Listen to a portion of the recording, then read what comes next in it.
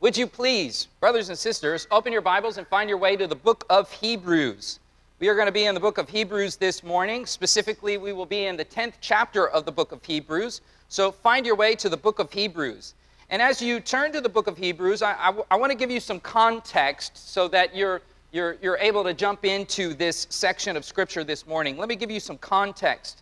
This book, the book of Hebrews, is a first century book or letter that was written to a group of ancient Jewish people who were facing the temptation to give up on the church. They were facing the temptation to give up. This is the first century. It's the early church, so it's at the very beginning of things. And at the very beginning is when you don't want to give up, but they were facing the temptation to give up on church. They were facing the temptation to give up on their faith. They were facing the temptation to just walk away from it all, their faith, their congregation, to just walk away from it all. You see, the original audience here, these folks who first received this letter that we're studying today, they were facing all sorts of pressures that were whirling around them. They were facing ethnic and cultural pressures. They were facing economic pressures. They were facing spiritual pressures and philosophical pressures. Ethnically and culturally, at the time of the first century, there were all sorts of tensions swirling around the ancient Holy Land, in particular in the city of Jerusalem. It was a place that gathered people from all around the world, and those people brought with them their ethnic and class issues that really began to hit head around the first century, and even before that, it was a place of conflict.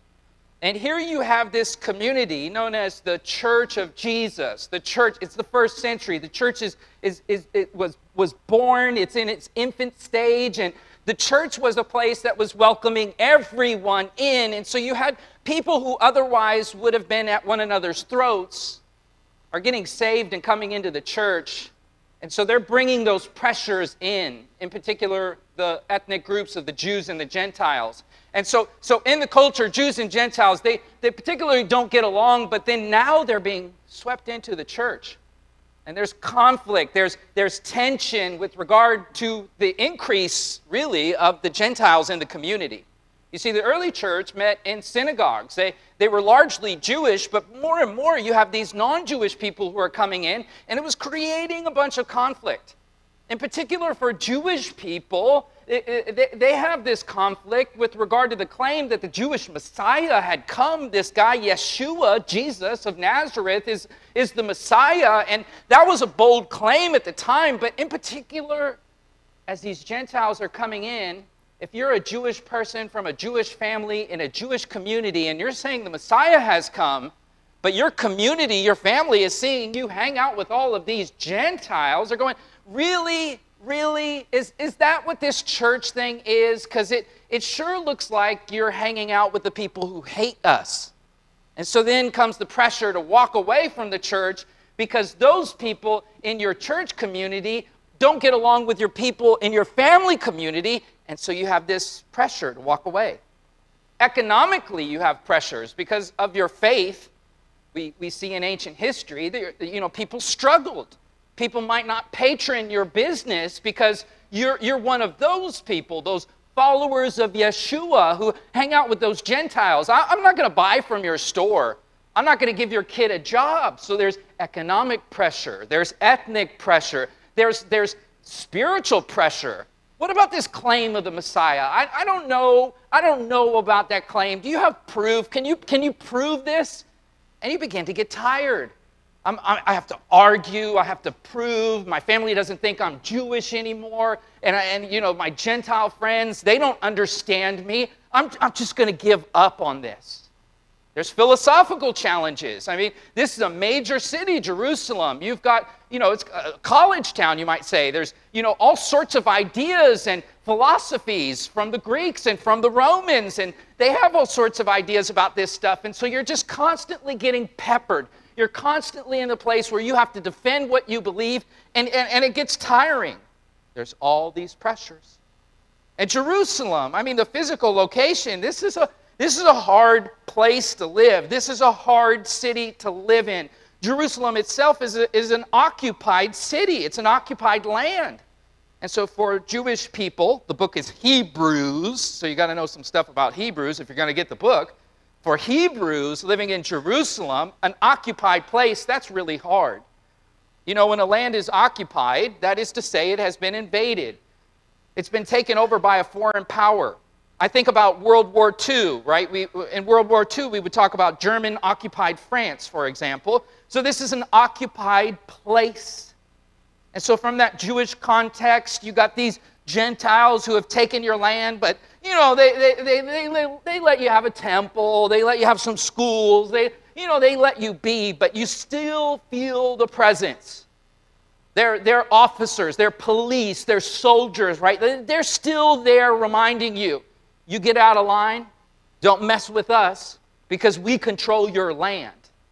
And then you go to church on Sunday, and you have those people in your church. And it gets tiring.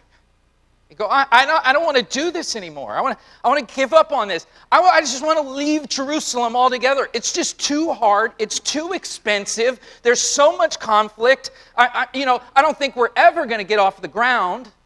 It's really hard to raise a family here. It's a tough city. They're facing tough times. They have all of these pressures, okay? Now, it was very important for them to not give up. So this letter is really important. This letter is being written to them to say, don't give up, don't walk away. Because the early church in Jerusalem, that was the headquarters of the operation.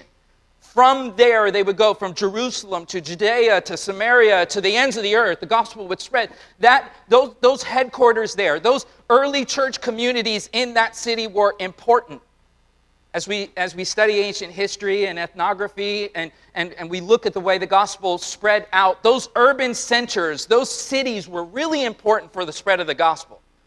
And so it was important that they don't walk away. And the author to this book is pleading with them and reasoning with them, saying, look, don't walk away. I know you're discouraged. I know you're downtrodden. I know you're divided. Don't walk away. All of this is to give you context so that as we read the text, you go, oh, okay, I see what he's doing here. This is all prolegomenon. This is all just introductory to situate us to the text. Now, in our contemporary setting, as we're going in between the ancient world and our contemporary setting, a lot of these things are very relevant to us. There's discouragement. There's divides in our culture. Many are downtrodden. Feelings of discouragement, downtroddenness, divide, darkness, those are all really, relevant things for us today, wouldn't you say? There's people who are giving up. There's people who are facing these pressures even still today. And we'll look back and we'll see, in a few years, hopefully, we'll look back and we'll see, wow, that was 2020, that was crazy, or 2021, that was crazy. They say hindsight is 2020. But that whole saying is just ruined, right? It's like, yeah, that's horrible. 2020, 2021, discouragement, divide, downtroddenness. Those are all relevant things. But as you study human history, you see that what we're going through in these times are common to all times. Political unrest, racial unrest, drama, darkness. Every generation has this. Every century has this. And life goes on. With this comes, though, these real feelings, the real human phenomenon of wanting to give up at times, or feeling discouraged, or just feeling down, or feeling alone, and feeling like others you love don't understand you. It's a real phenomenon that's been going on since the early church, as we see in this book, since the days of Jesus, since the days of David, since the days of Moses, since the days of Abram, since the days of Noah. The phenomenon itself is older than Methuselah, this phenomenon of discouragement and divides and darkness. The phenomenon in particular of how those things going on in the world have a way of coming into the community of God's people. And as God's people who regularly is called to meet, it means we have to be ready to be real about those things, and we have to be ready to press in and cry out to God and say, oh God, change us so that we don't look like the world. So that we can be the light on a hill, the city on a hill, so that we can be that salt that you have ordained us to be. And that we would come to one another, and that we would come before this God and we would seek Him in repentance and faith for these things. The book of Hebrews is calling the people to this, repentance and faith. The book of Hebrews is calling the people to warn them of sin and the power of sin to ruin individuals and to ripple into communities, bringing this discouragement and divide and, even worse, death. Death. And with the word of divide and darkness and death, we need to have the sobering wake-up call of the book of Hebrews. We need to hear not just the sobering wake-up call, but we need to hear of the Savior who has come to choke death itself and to breathe life into us, His people, that we would forever be changed by Him, that we would be marked by Him, this almighty Savior who has come, this almighty God who reigns over creation, the God who is Father, Son, and Spirit. That Father who would send His Son, that Son who would become a man, that man that we know as Yeshua, Jesus, the man from Nazareth, the man of history. But again, He's not just a man of history. He's God of eternity, the eternal Son in the flesh. Not just any old God, the God who's Father, Son, and Spirit. Not just any old flesh. His flesh is Hebrew flesh. His flesh is Jewish flesh. He is the son of Abram. He is the son of Adam. He's a man, but he's the son of Abram. He has stepped into this Jewish world in Jewish flesh embodied in this Jewish town that's occupied, Jerusalem. And He carries men and women with Him in His life, and He walks them through discouragement. And He gives them this message of the gospel that does more than free you from discouragement. It frees you from the penalty of sin and death itself. And He calls them, you continue this work. And you go from Jerusalem to Judea, to Samaria, to the ends of the earth with this message. And you make disciples. And you train them to walk through the darkness.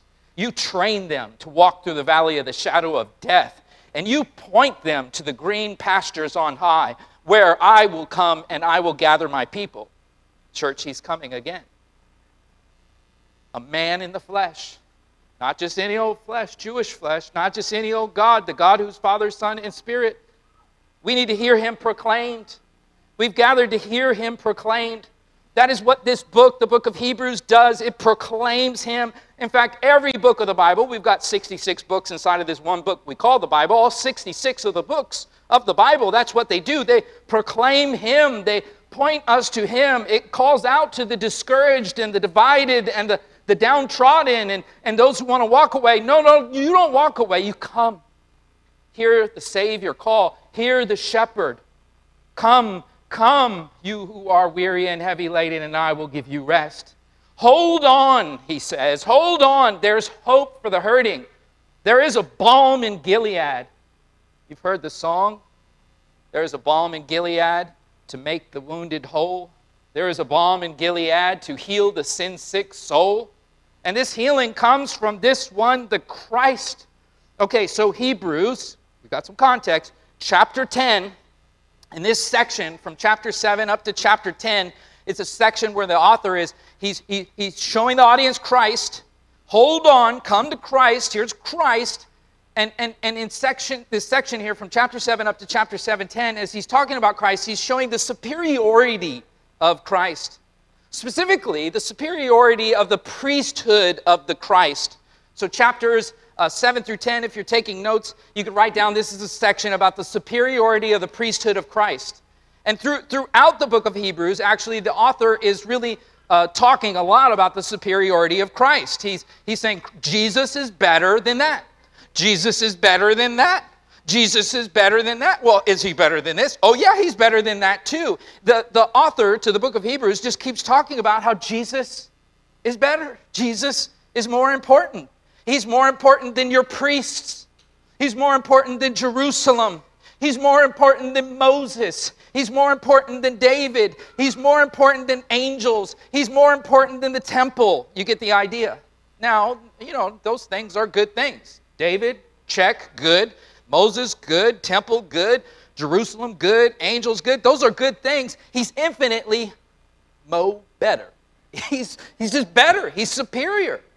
You think those things are good? Oh man, you haven't seen Jesus. You think this is important? You think that's important? You haven't seen Jesus. Hebrews chapter 7 through chapter 10, that's what he's doing. He's talking about, man, look at Jesus is better. You think the priests, you think they're a big deal? Now, the priests were a big deal in their culture. The priests, as I said a moment ago, they're good. The priests serve a purpose in their culture, a purpose in their society. The priests, they look after people, and they bring the people to God, and the priests are, noble people, and you look up to them, and they're good, but Jesus is better. They don't compare to him. They don't come close to him. Hebrews chapter 7 through chapter 10. He's better. He's superior. Now, he's not better. He's not more good. He's not superior for superior's sake. The reason why he is superior, the reason why he is more good, is because he fulfills all of those things. So again, nothing's wrong with the priest. Nothing's wrong with the temple. Nothing's wrong with David or Moses or the law. Nothing's wrong, certainly not with the covenants of God. Those are good things, but they were all pointing to something else. And that something else that they were all pointing to had come. He is the fulfillment in the flesh. It would be like going to a nice restaurant, and a nice restaurant, and you remember those, right? We used to go to restaurants, but they're opening up and whatever, and you can brave the mask. But you go to a nice restaurant, and you look at the menu. And your brain starts firing. Well, what do I want to eat? Oh, that looks really good. And you start looking at other people. What does he have over there? What's on? What are the specials? Maybe the stuff not even on the menu. But then you're looking at the menu and you go, that's what I want. That's going to be really good. And you tell the waiter, I will have that. I will have that right there. And then the waiter comes and he brings you the food. Now, follow the illustration. It would be like once the food has been brought to you, for you to keep looking at the menu. Your food has been brought to you. Why are you looking at the pictures in the menu? The food is right in front of you. So too, the priests, they're good. The temple, good. Jerusalem, good. The covenant's good. The law, good. All of it's good, but that's just the menu. It has come. He's better. He's the real thing, right? Why would someone order something good and then when the food comes, instead of enjoying it, just keep looking at the menu? That's crazy. Now, this illustration of the menu and food comes to my mind, and even our study in this passage today comes to mind because this was a very special week for our pastors in this church, the members of the Delray Church Board, some men in this church. We celebrated one of our pastor's eldest son, Noah. He's going off to college. He's here today, and we can all embarrass him. Yay, come up here and sing a song. He's sitting back there.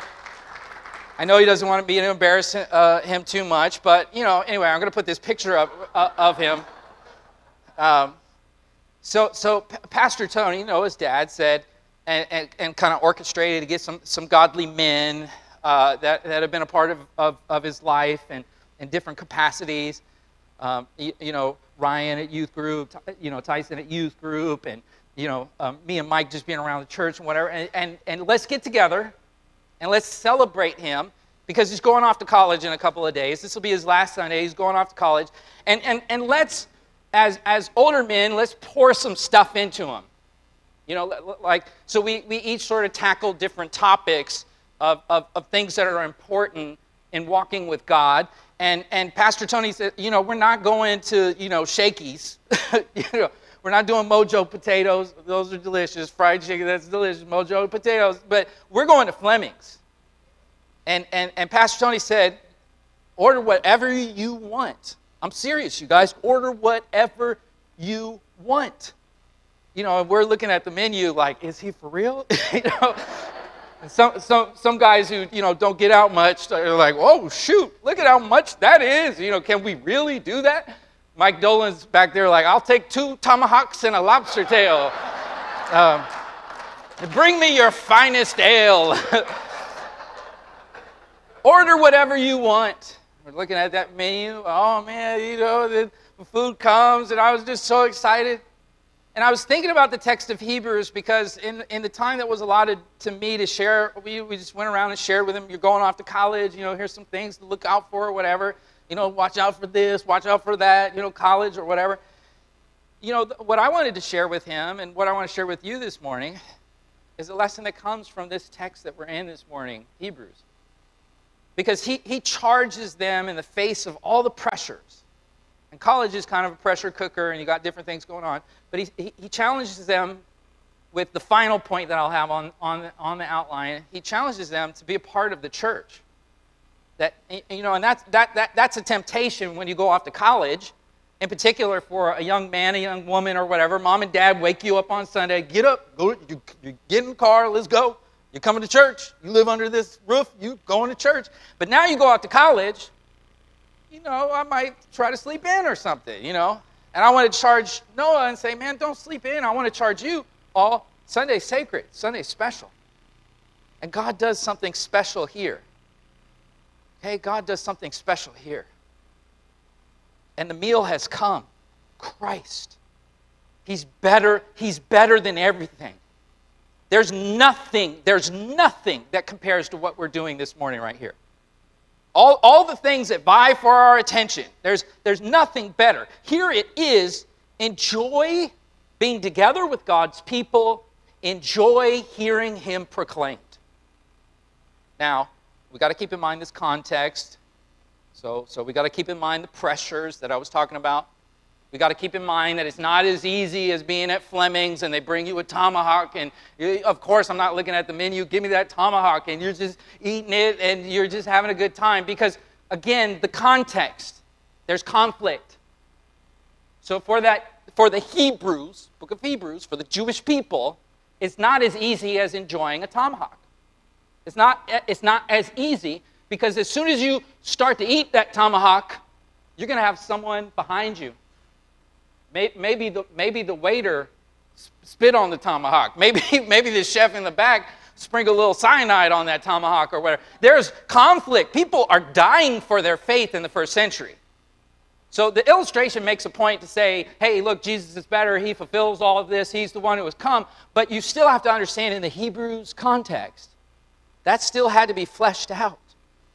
Right? That was still a hard thing. Oh, this is going to be good. I'm going to enjoy this. This is going to be good. But enjoying that delicious meal is going to have discouragement too. It's going to have hard times with it because darkness is going to come. Even this exciting thing that we were doing, and guys are sharing and tearing up and stuff. Other guys are saying, I'm just, it was emotional just thinking about, man, Noah used to be so little. Now he's going away, and guys are sharing. It's just a special moment.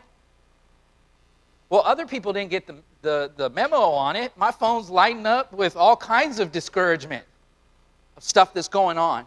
Oh man, you got to be kidding me. Oh, wait, someone posted that. Oh, wow. Discouragement is going to come. It's always going to be there. Now, what matters is what we do with it. And so for the Hebrews, he's saying, I know what you're facing. Let me encourage you by telling you about our perfect high priest, Jesus. And that is the title of this morning's message, Our Perfect High Priest. And I've been sharing with you some prolegomenon so that as we get into the text, it lights up because you have all of this context. You have all this prolegomenon. And so now as we're stepping into it, you go, okay, Jesus is better. He's been talking about that. The tensions in Jerusalem, Jews, Gentiles, all that stuff. People dying, people wanting to walk away, people wanting to leave the city. The city's too hard. Now the priests, talked about them, the Kohanim, or the Kohen, that's the singular way of saying the Kohanim, the priests, they're a big deal. You have to know a little bit about the priests. We're going to read verse 11 in just a moment, and it starts talking about priests. Look at verse 11. It says every priest, the Kohanim are the descendants of Aaron. Aharon, they're the Aaronites, the Aaronic priesthood. Aharon is the brother of Moses. The Levitical priesthood comes through Aharon. As we say, Aaron. But Aharon, the line comes through him. The Levitical priests. Okay? The Levitical, that word comes from the Jewish family tribe of Levi. As we say, Levitical. They're from Levi. Levi was the third son of Jacob and Leah. His descendants are the Levites. Now, from the Levites come the Levitical priesthood. Not every Levite was a priest, but every priest is a Levite. It is a calling for their family. You guys, you know what it is to have a family business. We have guys here who run their own businesses. They have a family business. This is our family business. Well, for Levi's kids, the family business is the Levitical priesthood. You have a calling to be priests. Not everyone's going to become a priest, but every priest has to be from this line. It's a special family business. It's a special calling. Okay, look at the text. Hebrews chapter 10, verse 11. Every priest, we're reading about the special calling that they have. Every priest stands daily ministering and offering time after time the same sacrifices.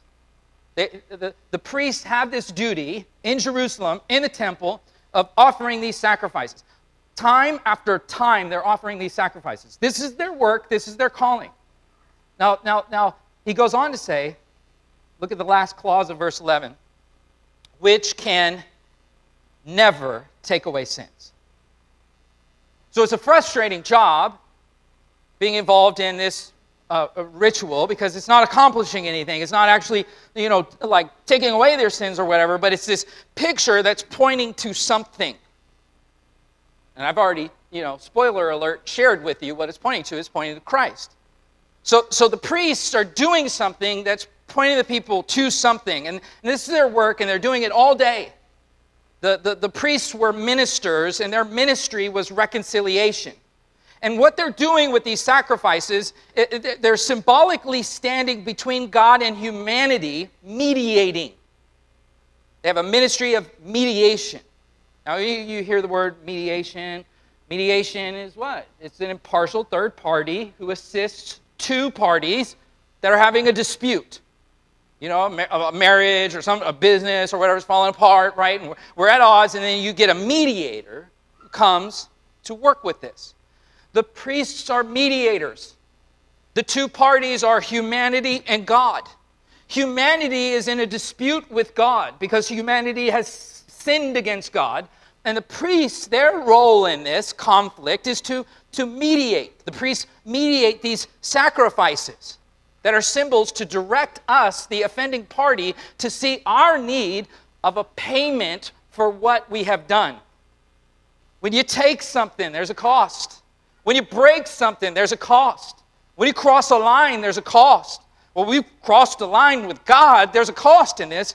What do we do? The mediator comes, and you see sacrifice. I don't like that. Something's dying. I don't like that. Yeah, that should be you. That should be you dying. You've rebelled against the one who was giving you life. That's how death comes. You see this? You see this picture? Oh, man, I don't like this picture. It's a picture of payment. The next point on your outline. Every priest stands daily ministering and offering these sacrifices that can't take away sin to teach us that our sin requires a payment. When the temple stood in Jerusalem, the priests would do their mediating work. The priests would call the worshipers. The Levites who weren't priests would be there kind of as priest assistants. I'm not a priest, I'm just a Levite, I'm just doing my part. You might stand outside of the temple as people are coming up to the temple, and you greet people, you read scripture to people. You're a Levite, so you're assisting, and you're getting them ready. Outside of the temple, there are baptismal pools, what are called mikvaot, and so the assistants would even stand outside there and wash people. People would get washed because you don't want to go into the temple dirty, unclean. And so the sacrifice isn't the only mediating symbol. There's also the washing of the mikvaot, and so you get washed, you go into these pools of water, and then you enter into the temple. You're all wet, but you're clean, and you're getting ready, and you're coming to God. And in the temple, there's sacrifice in there. And that sacrifice is going on all day long. The text says, time after time, time after time. In the book of Exodus, chapter 29, verse 38, I'll put it in front of you. We read this instruction about sacrifice. And you see Exodus 29, verse 38, what does it say? Each day, continually. Those priests had a hard job. I'm city folk. I go to the store. I don't have to think about, I don't have to think about it. Now, I come from a family that's country folk, and when the city folk go to see the family back in Oklahoma or whatever, they're like, hey, let's have some chicken. They literally are going to get one from the backyard and traumatize the city folk. We don't have to think about where the food comes from or a thing dying or have to watch it or anything. You're a priest all day long taking life out of animals. Not just the animal kingdom, but the plant kingdom as well. They offer grain sacrifices. It's a mediation of death. It's a killer job, pun intended. So you're just there all day, continuously. Why does it have to be continuous, Pastor Matt? I'm glad you asked. Because sin is continuous. It doesn't stop. Sin is relentless. It doesn't stop. You ever tell yourself, I'm not going to do that sin again? How'd that go? Right? You did it again. It's continuous. The priests themselves have to go through the ritual as they prepare themselves to go to the temple. They got to get washed. They got to put on a special outfit, special priestly garments and stuff like this. They got to cleanse themselves, and then they go in to give us symbols for cleansing us. And and just when you think, no, you got to do it again. You got to do it again because sin's continuous. And furthermore, why do you have to do it continuously? Because God is an everlasting God, and a sin against an everlasting being is an everlasting offense. And so you go every day, and this is going on every day, and then on top of the every day, they have special holidays.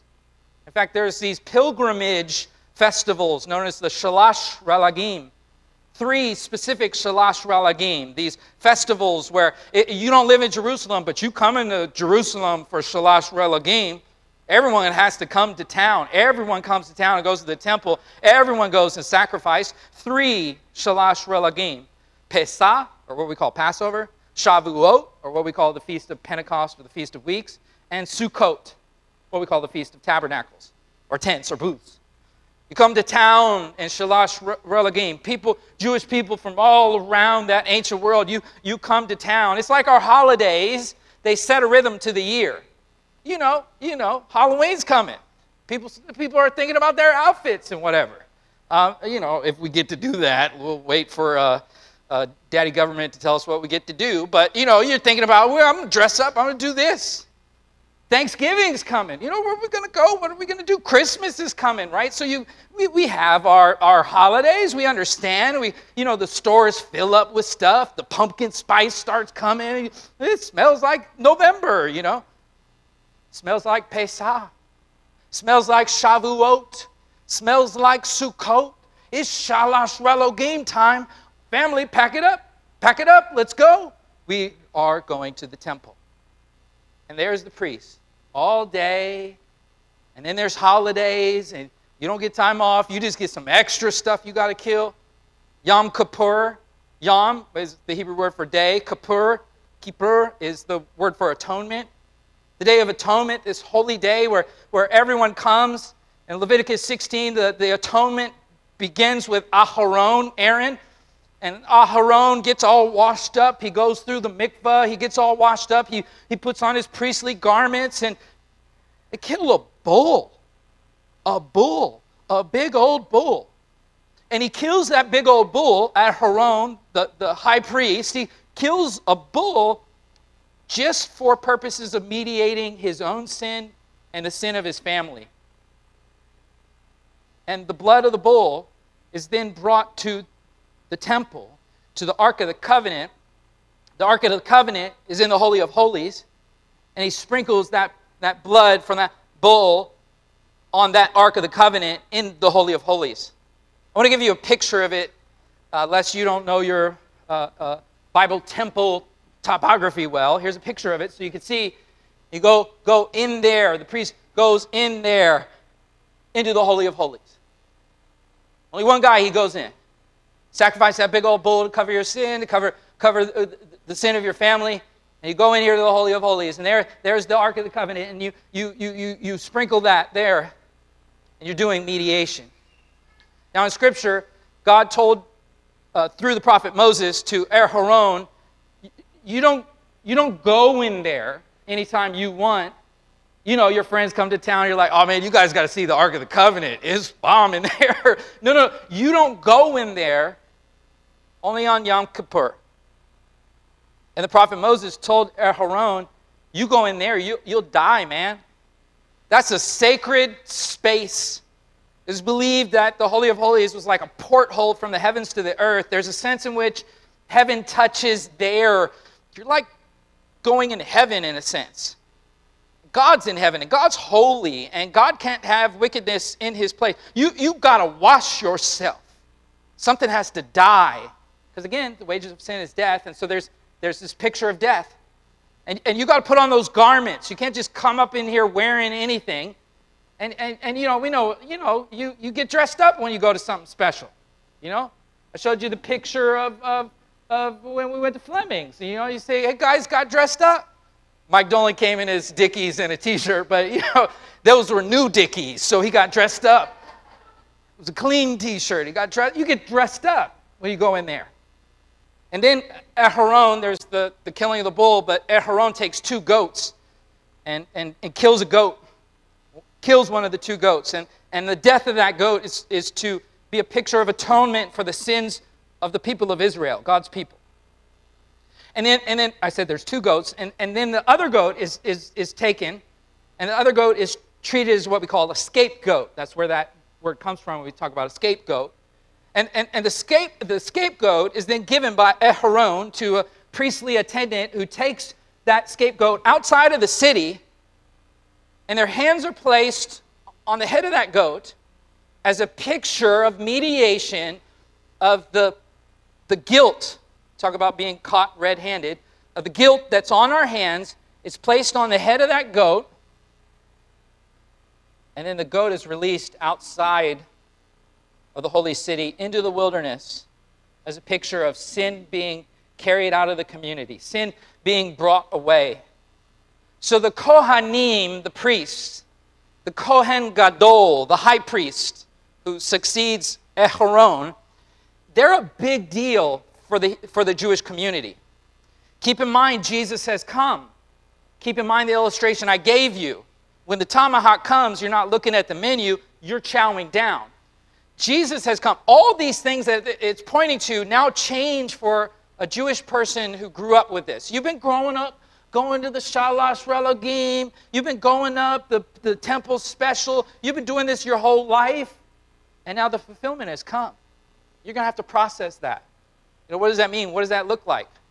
And here, Hebrews 10 is processing that. Let me tell you what it looks like. Okay, the priest, yeah, big deal, but nothing is happening. Those are just all symbols. Those are just all pictures, right? If you had to go on a trip and you were away from your family for a month and you had a little picture with you the whole time just looking at them, oh, I miss them. And then you get home, right? And they greet you at the airport. You're not like, hang on, you guys, I got to look at this picture some more. You guys, this picture. No, you're with them. They're there. These pictures have been fulfilled. The sacrifice has come. The priests, they're good. They're good. The law, good. The temple, good. But there's something better that has happened. Verse 12, but he, having offered one sacrifice for the sins of all time. See, they're doing it all day, every day. We got the holidays coming. You got some extra sacrifice. They just keep doing it, and it's doing nothing. They just keep doing it, doing nothing. And here comes this priest, and he does it once. One and done. One and done. And one. It's in. And this priest, he's different from Aaron. In fact, in the book of Hebrews, and just before this, I told you this section of 7 through 10 is he's the better priest or whatever. From 6 to 7, in that section, the author talks about how Jesus is better than Aaron because he doesn't come through the line of Aaron. He comes through the line of this other priest called Melchizedek. And Melchizedek, he's this mysterious priest that appears in the book of Genesis, and there's all sorts of things that we could talk about in Melchizedek and Genesis and what's going on there. But suffice it to say, just really quickly, in the Hebrew of Genesis, Melchizedek is called Malki Tzedek, which means the king. The Malik is the king. Tzedek is righteousness. He's the king of righteousness. He's not just a priest, he's a king. And his priesthood, in the Hebrew text, he's the priest of El Elyon, which is the Most High God. This phrase is used in the book of Psalms and Scripture to speak of the God of Israel. He's a priest. He's a king.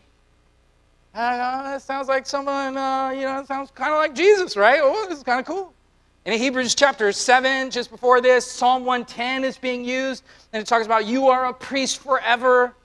You are in the order of Melchizedek. And then here in chapter 10, he's going, hey, look, he's the greater priest. He's the greater priest. He comes through Melchizedek. Even Abram came to Melchizedek.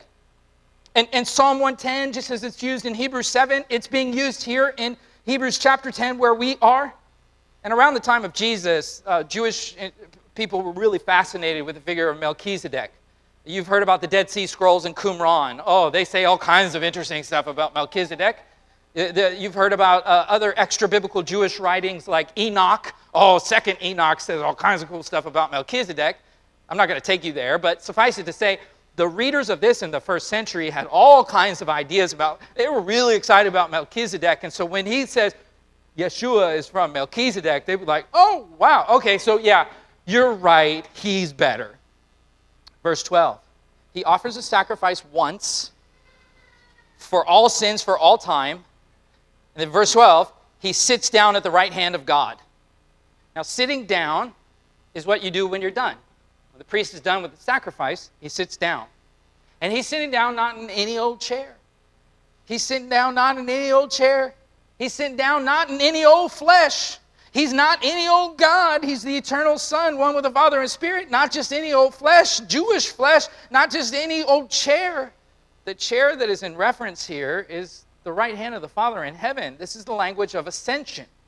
He goes up into the heavens. He sits down. He died. Done. He rose up. The check didn't bounce. The Venmo went through. It's in your account. It's paid for. The payment is done.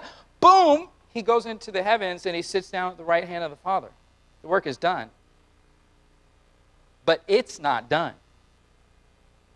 He's sitting down at the right hand of the Father. Now I'm going to say this colloquially, okay? Catching his breath. But we know that he's omnipotent, so he doesn't have to catch his breath.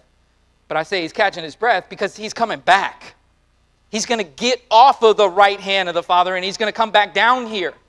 And so before he ascended, he gathered the discouraged and the divided and the darkened, and he opened their eyes and made them one and said, you go, you make disciples, and I'll come back and get you. I'll be up in the green pastures. I'm leaving you in the dark valley. I'm going to come and I'm going to get you. Verse 13, look at the text. After talking about him sitting down, it says, waiting from the time onward until his enemies be made a footstool for his feet. That's the language of his return. In his first coming, he came to die. He came to be murdered and battered and ripped apart. And he cried out while he was being spat upon and beaten, Father, forgive them. They don't know what they're doing. Forgive them. He came in his first coming to suffer and to die, that he might give life and make that payment. In his second coming, he comes to judge sin, and it's over. It's not going to be a battle. There is the battle of Armageddon, but there's not going to be a big fight. The devil, the kingdom of darkness, sin, it's going to be over. He's going to end it. There's not going to be a back and forth like, oh, dang, look at what the devil, no, the angels. No, there's not going to be a struggle in this. It's not going to be locks and Dipset or whatever. It's going to be over. Some of you are like, I have no idea. That's fine. I throw in stuff. So it's going to be over. It's going to be over. Google it later. So when he returns, it's going to be done. The footstool of his feet, his enemies will be at when he returns. In fact, last week, we had a full meal. Pastor Tony preached on the return. Gave us a PowerPoint and a diagram and everything with all of it in there. Like he's coming back. And the point of this is to remind us, there's a choice to stand before God when he comes on our terms or to come on his terms now so that when he comes, we're on the right side of this. You see, you don't want to stand before God when he comes and do so on your terms. You don't want to die now and do so on your terms, on your merits, and stand before him in the heavens. No. I want to stand before God on the merit of the sacrifice that he has given for me, because it's perfect. It's perfect. For by the one offering, verse 14, he has perfected for all time those who are sanctified. Did you hear that? Those who are in Christ have been made perfect by his righteousness. Perfect by his perfections. Perfections, of course, which are intrinsic to his divine nature.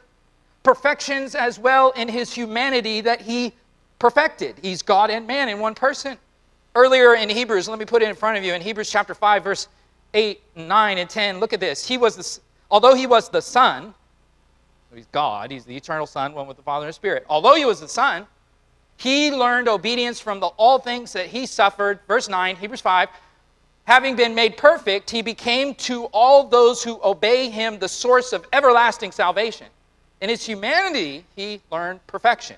In his deity, of course, he's perfect. Verse 10, being designated by God as the high priest according to the order of, I was talking about a moment ago, Melchizedek. So see Jesus' solidarity with humanity. He's fully human. Soul, body, spirit, mind, emotions, all of it, albeit without sin. He learns obedience in his humanity, in the incarnation. In his human nature, he learns. Of course, in his divine nature, he can't learn anything. He knows everything. In his human nature, he submits to the law. In his divine nature, of course, he wrote the law. He's untempted. He has one will with the Father and the Spirit, so they don't have to submit to anything. They have one will, the Father, the Son, and the Spirit. But in his humanity, he has a human will, and that will has to submit to the divine will. God is impeccable. God is impassible. God does not suffer. Behold the man, the eternal Son, who suffers. And in so doing, in his obedience, in his humanity, he has perfection. We are sons of Adam. Adam is fallen. We are born of Adam. We carry the fallenness. Now comes a son of Adam, to boot a son of Abram. He's of the fall, he's of the promise. In one, he dies and he fulfills all. This is the Christ. This is the good news. This is the gospel that hopefully you came here today to hear, and you knew we would bring it because we do every Sunday. And if you came here not thinking we would bring it, hopefully at this point you're like, I'm so glad he's talking about this. Isn't this great? There's one who accomplished. There is one who died in our place. There is one who gives everything that we didn't have for us. His name is Jesus. Humanity is in trouble. As I said, sons of Adam. But a second son has come. The second Adam has come. And he offers that sacrifice. And he doesn't leave us bumbling around in the darkness to find the sacrifice ourselves, but he sends the Spirit to open our eyes to see him. And he works through what I'm doing right now, the proclamation of the gospel. The Spirit then works to open your eyes. Next thing you know, you go, by golly, I believe what he's talking about. Yeah, that's new life being breathed into. The child of Adam, who is a child of death, now is being given new life by the Spirit. Look at Hebrews, where we left off, verse 15. He's going to start talking about the Spirit, just like I'm talking about the Spirit. And the Spirit testifies to us, verse 15. For after saying, this is the covenant, verse 16, that I will make with them. You see the talk of the Spirit. The talk here in verse 16, he begins to quote Jeremiah 31, and Jeremiah talks about this new work of the Spirit and the new covenant. So he starts talking about covenant here. The word covenant is a word that means promise, and that brings us to the next point on the outline. Now we have the point of promise. We have the point of payment. I gave you prolegomenon, so as we're reading it, okay, that's the context. Okay, I see that. I see the payment. Now see the promise. The promise is made by the Spirit, the giver of new life, regeneration, also the giver of revelation. It's the Spirit who testifies, the Spirit who speaks. And he quotes Jeremiah. The Spirit is quoting Jeremiah. The Spirit is quoting the word to the people. Here's the word. This is my covenant, verse 16, that I will make with them after those days, says the Lord. I will put my law into their hearts, and my mind I will write in them, he says. Verse 17, and their sins and their lawless deeds I will remember no more. Now where there is forgiveness of these things, there is no longer any offering for sin. Now in the future, the prophet Jeremiah prophesied to Israel that in the future, Israel would be restored. That in the future, God would raise up a remnant. He would gather his people in the land, and all the promises that we read about, they would all be fulfilled literally. Romans chapter 9 through 11 unpacks the hope of this day. In the book of Revelation, we read about the gathering of the 12 tribes and the 144,000. God's gathering them together, and there's this great revival, and then God puts his law inside of them. Puts the Torah in their hearts and in their minds, and that's a picture to say that of salvation, of forgiveness. You got it in you now. That's power for life and holiness. It's intimacy. It's in you. And through his word, he inhabits his word. Now his word being placed in them, his presence is in them. We move now from promise to a point of presence. Because of what Jesus has done, God's people can enter into his presence. When you talked about, in the context of Hebrews, in the first century, if you were talking to ancient Jewish people about presence, immediately what would come to mind is temple. Well, the temple, that's where Yahweh lives. That's the portal of the heavens to the earth. That's where his presence is. That's why it's so special when we go there. That's why we wash ourselves before we go in. You wash your hands before a nice meal. You get dressed up for a nice meal. It's special because God's in there. Again, let me give you the picture again so you have it in front of you. This was Herod's temple at the time of Jesus, so this would have been what the ancient readers would have been thinking of, his presence. The temple is a picture of presence, God and man together. The Garden of Eden, that's what it was. God walked through the cool of the Garden of Eden. Humanity and God are together. There's presence. With the fall of Adam, we lost that presence. And now presence is being returned to the temple. God is dwelling among men. Here he is. You know, recall in the fall, stationed outside of paradise of Eden. What was stationed outside of Eden when that presence was robbed and ruined by sin? Stationed outside of Eden were the cherubim, flaming swords on every way to guard the tree of life. In the temple, you have the lampstand. You see the lampstand, the imagery of the tree of life. You have the cherubim. See the cherubim. See where they are. They're inside the Holy of Holies. See the veil that separates these sections. Recall what I told you, the priest and the warning of Moses to Aaron. You don't just walk up in there because death could come. The Kohen Hagadol, the high priest, entering in there. It's serious business. Look at the text of Hebrews, verse 19. Therefore, brethren, since we have confidence to enter the holy place. You don't have to worry about it not being Yom Kippur. Go in there. You don't have to worry about the cherubim and the flaming swords. Go in there. Go in there. You thought the temple was special. You thought that was good. I'm telling you about something that's better.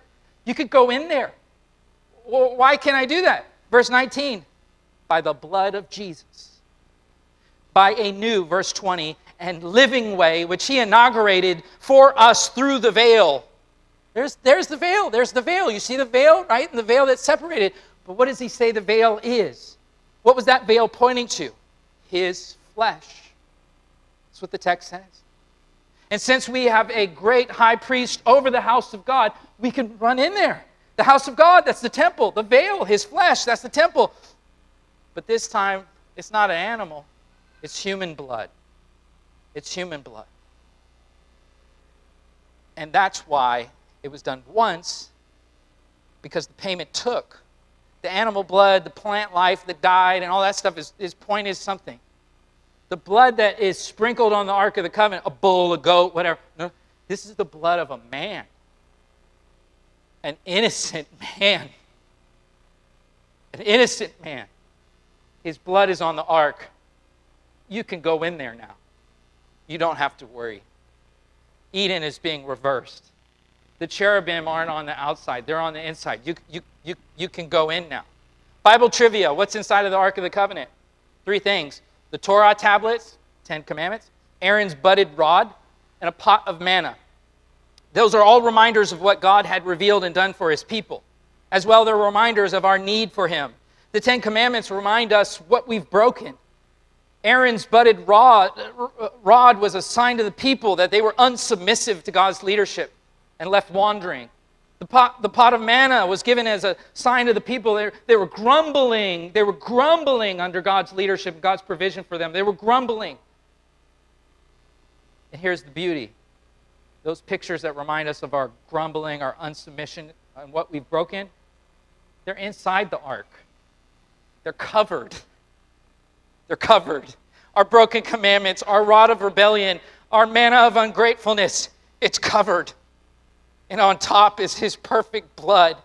It's paid for. It's covered. I shared with you earlier about our special dinner, and Tony said, order whatever you want. It's paid for. It's covered. He had it covered. We didn't have to worry that we were going to be washing dishes later or whatever. It was covered. It was paid for. Enjoy it.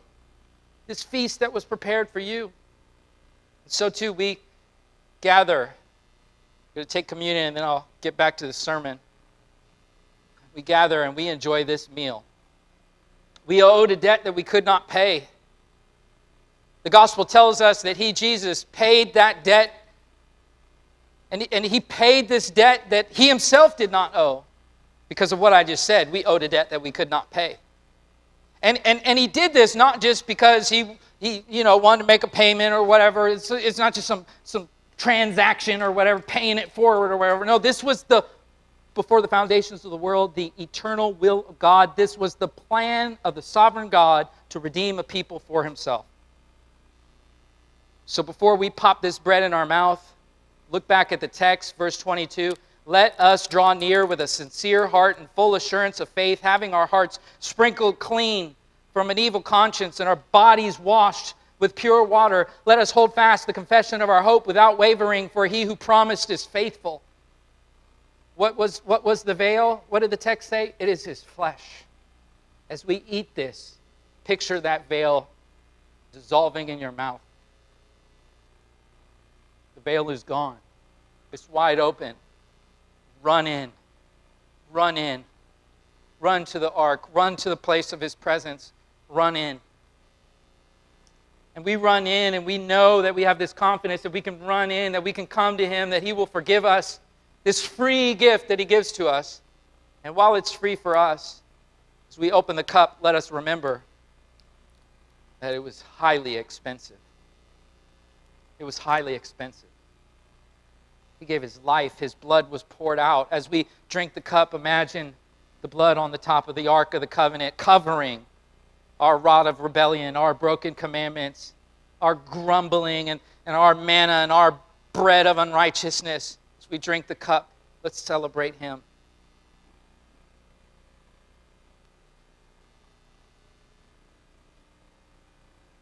This is a picture, as the sacrifices were pictures in the days of old. This is a picture in this dispensation. The Apostle Paul spoke about this, and he said, we drink this cup, we eat this bread, and in so doing, we proclaim his death until he comes. It's a picture of him coming. Right? When he comes, when the second coming happens, I'm not going to be like, hey, let's have communion. That'll be crazy because, you're here, and then we'll have communion. No. The bread, the blood is there. He's there. These are pictures. He's here. And he comes for his people. That's the final point of the text on your outline. He comes for his people. Let's draw your eyes back at the text. This is what I shared with Noah, and I'll share it with you guys at our dinner. We read this verse 24. Let us consider how to stimulate one another to love and good deeds, not forsaking our assembling together, as is the habit of some, and encouraging one another, all the more as you see the day drawing near. As I said, he's going off to college, and there's a tendency to fall out of going to church or whatever. And I wanted to just charge him, look, this is important. This passage, though, that's sort of just a slap on. Hey, make sure you're going to church. But what is preceded by is all of this beauty and temple and fulfillment in Jesus. And then he, at the end of it, he comes and he says, you guys need to be together in this, stimulating one another, love and good deeds and action, assembling together. The language in the Greek there, it's technical. This isn't just any old gathering. This is the church. This togetherness that he's describing here is the togetherness of the church. The church that comes to hear the word, to sing, to read Scripture, to have communion. The church that comes in Hebrews, he tells them later in chapter 13, verse 17, he says, hey, look, obey your leaders. Submit to them. They keep a watch over your soul. They'll give an account for this. Let them do this with joy, not with groaning. That would not be an advantage to you. He's writing to leaders who are discouraged. He's writing to a congregation that's discouraged. He's writing to them because all those pressures are causing people to walk away and give up and get hurt and all this. He goes, no, come together. Stimulate, love, do good deeds. And all of this is ultimately getting at how you use your time. Make sure, Sunday's the first day of the week, and so the Lord receives the first fruits. We give him Sunday morning because it's the start of the week, and we give that to him in a culture that is constantly taking time away from us, a culture that's constantly distracting us, a culture with these screens that are just constantly, here, let me ruin your happiness. Here, this is something else bad. So here, this Christian leader who you otherwise know is a man of God who preaches the gospel. Boo, boo, boo, and I hate him. Let's start canceling each other. Just boom, boom, boom, all day. No. Redeem the time. Ephesians 5:16, Colossians 4:5. Hebrews, here's how you spend your time. Use your time gathering and worship and encouraging each other and talking about Jesus. Dave Chappelle, he's a crass comedian. He's a sometimes really interesting cultural commentator. He has this morbid joke about being in the room in the front row or close nearby when Steve Jobs introduced the iPhone. And he's telling the story about how he got tickets and he's there and Steve Jobs comes out. He's like, this is going to change your lives. And Dave Chappelle's like, yeah, whatever. And then his joke goes like this, and I quote editedly, and had I had known then how it was going to mess up my life, I would have stabbed him in the chest with my pencil. Hey, this new, the phones, the tablets, the news, the this, the that, the things that are sucking our time all away from this enjoyment and hearing and celebrating, the final point on the outline, the truth of the gospel. That day when he is going to come, our high priest. He's ours. God's people. He's perfect. Right? The word perfect is an adjective. It's a word naming an attribute of a noun, like sweet or red or technical, right? Like sweet is the grape, red is the apple, technical is the argument, perfect is the what? Not me, not you. God. God in the flesh. Perfect flesh, perfect God, perfect priest, perfect sacrifice. Creator, creation, reconciled in his perfect mediation. I'm not offering you a picture of salvation today in my words. I'm proclaiming salvation that you might be saved. I'm offering you freedom from guilt and shame. We all need this. We all need freedom from guilt and shame. We need freedom not just from those feelings, but those realities. Behold the perfect priest. Come to him and be set free. We're going to sing to him. And before we sing, to close our service with two final songs, before we sing, I'm going to pray. And just as they approached the temple and they were washed before they came to worship, let's come now, let's bow our heads and hearts, and let's seek his washing in our souls. Just bow your head, just in your heart, just cry out, Lord, forgive me. Ask for his forgiveness today. Lord, forgive me. With your heads bowed, just share with him in your heart now. Get it off your chest. Lord, I've done this. Don't carry that weight. I want you to run into the Holy of Holies as you pray. Lord, I've done this. I regret this. I'm carrying this. Let it go. Be set free. Cry out to him. Be set free. Lord, we need you. We need your freedom. We need guilt and shame lifted. Our consciences even have grown cold and seared that we don't even see the things that we need forgiveness of. Oh, Lord, be merciful to us and draw us in repentance now. Lord, I thank you that you used this week to draw me into this text as I was thinking about young Noah going off. Lord, in this text that is about a people who were going off, walking away and discouraged and tired and tapping out, being confused by things that weren't true. Lord, open our eyes to celebrate the truth here and now. As we come in song, Lord, stir in our hearts things that we're singing.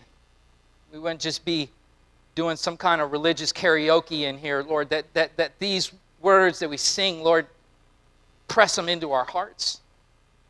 We read of your Spirit.